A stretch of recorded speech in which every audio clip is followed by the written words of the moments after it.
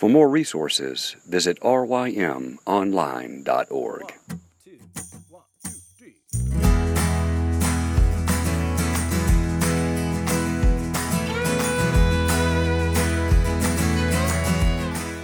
The Local Youth Worker is a daily podcast that's centered on 5 questions each week.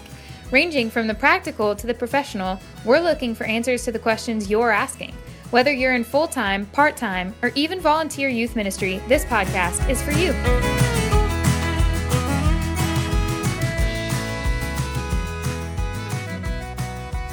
All right, everybody, we're back with John Stone. Today, John, our question for you is, what are some biblical truths that you cling to for encouragement in ministry? I mean, this whole week we've been discussing various things about ministry. We know ministry can be hard. It should be hard in a lot of ways. We're ministering to broken people. We're broken. Satan hates the church. So we've got all these things going on. So in the midst of all that discouragement, what are some encouraging truths that you've clung to throughout the years? Well, I think, and man, this is where being 52 helps. It sounds like a simple phrase, but God is at work. And so, like, the truth that, I don't remember how Jesus says it, but he says, he's at work from the very beginning. He's been working up to this very day. He says that somewhere in John. Like, you don't know what you're doing. God is never going to let you see your ministry. And you need to own that. That part of being a minister is that no one gets to find the field, plow the field, put in the seeds, water the seeds, grow the seeds, and reap the harvest. Nobody, especially in youth ministry. I have a bunch of youth ministers at RYM every year. Like when I was the main speaker last year, that we ended up just in a group after a large group, and their kids were all out in small groups. Who I wouldn't say they were mad, but they're like, we're so frustrated with RUF. And because I work for RUF, I'm like, well, tell me why you're frustrated. They're like, we're not really frustrated with you. We're just really frustrated that we teach these kids for 4 years. Then they go to Mississippi State and they say, do you know what Brian Sorgenfrey told me? He told me justification by faith. And they're saying, no, I taught you justification by faith. And Brian Sorgenfrey feels the same thing. Like he preaches on church membership and faithfulness and friendship, and their college students and they're all over the place. And then they leave college and they're like going to church. And none of us get to see God at work. And I don't know why it's this way. I mean, transitioning out of my job has been the most encouraging thing that's ever happened. People brought me just long letters and telling me about conversations we had that were hugely significant for them. No memory at all. None. Guy wrote me a letter about us riding on a tram in the Denver airport, and that it was a seminal moment for him in ministry about love for the church. No. I'm sure I was fatigued from a long week and trying to get rid of him. I'm sure. I'm sure I said something that I thought was true. I was in a restaurant in another city, not Knoxville, in Johnson City, Tennessee. A guy comes over and says, hey, John, you don't remember me? And I don't remember his name. He said, my name is such and such. I don't know what that name was, and it's my wife. But I sat in the back of your RUF for 3.5 years, and I became a Christian. And you convinced me that life without the church was no life at all. And we joined a church. One of our children is a Christian, and it's really because you never met him. I never met him, never knew him. He said, I never talked to you while I was there. And I think that that can sound like, like the humble brag, but like, I never knew that until he came over. So here was God at work.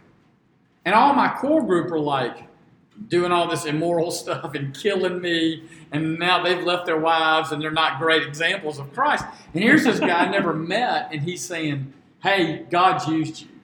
So you really in ministry have to recognize that when a kid stops coming to youth group, when a kid stops connecting to you, when a kid falls into sin, that A, that's not the end of the story, and B, you still don't know what God's doing. You just don't, and you're not going to be allowed to. That's why he says some water, nobody gets to do it all, and if you got to do it all, leave now and go sell insurance. You won't get to see it all. it's God's at work. He's using you, but you won't know how He's using you. And some of you are being called to churches as youth pastors to minister to adults. There's a season that some folks there need you in their lives as adults or as parents. And so, most of you are being called to minister to youth who, you really will plant the seed, and the RUF guy will get to reap the harvest. They'll go there and stop drinking and follow Christ and tell you how Jason Sterling changed your life at Ole Miss.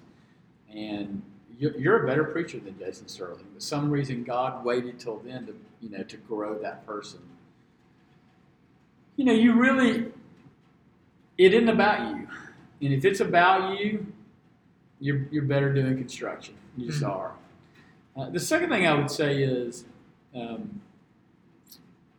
I think the most important thing a minister begins to understand is they are loved by Christ and by God the Father, by the Holy Spirit, because they're chosen, because they were elected, because they were called. They're justified by faith.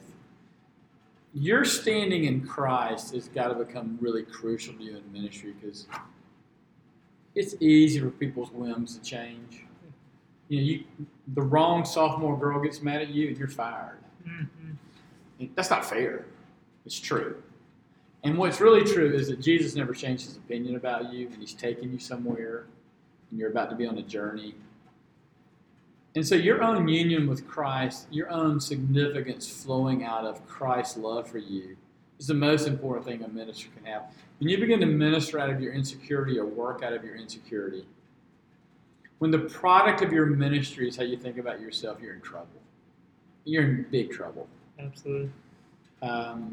Because often what's happening in front of you won't last, and what you don't see will last.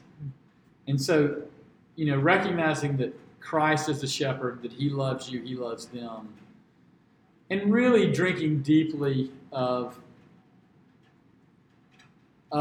justification and sanctification and glorification, of election, of definitive sanctification and progressive sanctification, all those things we see in the Ordo. So it's really saying these things are true because of God, not because of me. I mean, that's what you're working for. I think it was Tim Keller said, look, there are places in the U.S. where there's a faithful guy. He's on one corner, he's got 50. And there's an unfaithful guy on the other corner, he's got 500. And there's other places where there's a faithful guy on a corner with 50 and another faithful guy on a corner with 500. And I can't tell you why. And what God wants all four of those men to know, even the unfaithful one, is I love you. Not you love you, and not the size of your church doesn't matter. And there's always going to be a bigger youth group. There's always going to be a better youth house. And there's always going to be a church killing it. And just, again, resting in the finished work of Christ on your behalf. What else would I say has encouraged me in ministry? I don't know. Ask me questions. Well, those are both good. I mean, to be reminded that God is at work, even when it doesn't seem like He is. I know that's the theme of RYM, but to know that He's working in spite of you, through you. And I'm sort of the king of counter illustrations. I'd also say what's encouraging is to know you're messing up a ton. Like, if our doctrine of sin is true, that means we're hurting as many people as we're helping. So you will have to say you're sorry a lot, and that doesn't mean you're a bad minister. It just means you're normal. It's real easy in youth to go, I went to seminary, got to get this right. Da, da, da. You're not getting it right. You're a sinner. Yeah. I mean, you'll grow. You'll mature. I made this gesture in church. I was preaching at church 2 Sundays ago, and Sean Slate, my pastor, called me and said, hey, you upset some people with this. And my first inclination was like, who cares? I'm like, John, you care. You're not perfect.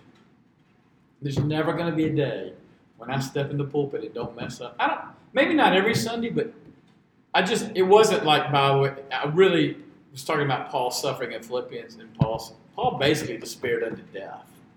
I said, it seems clear here Paul's saying, I think I'd rather die and be with Christ than to go on, but I'm recognizing that you need me. And I must have put like a gun gesture to my head and said, he was thinking about killing himself. I didn't mean this like, somebody, I get it. You don't want the pastor in the pulpit sticking his fingers to his head in the gun. I really get it. Like,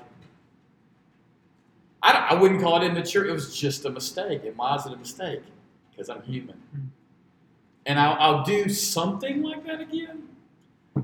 And you need to be encouraged by your mistakes. Yeah.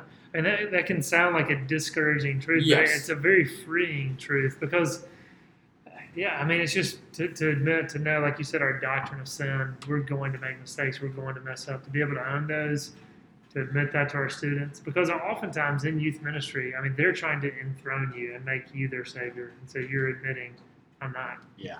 Somebody else is. You're going to apologize to a lot of parents in youth ministry, and the parents are going to be right 80% of the time. I know you will only remember the 20% of the time they were wrong, but they're going to be right a lot. Yeah. That's good. Well, thanks, Sean.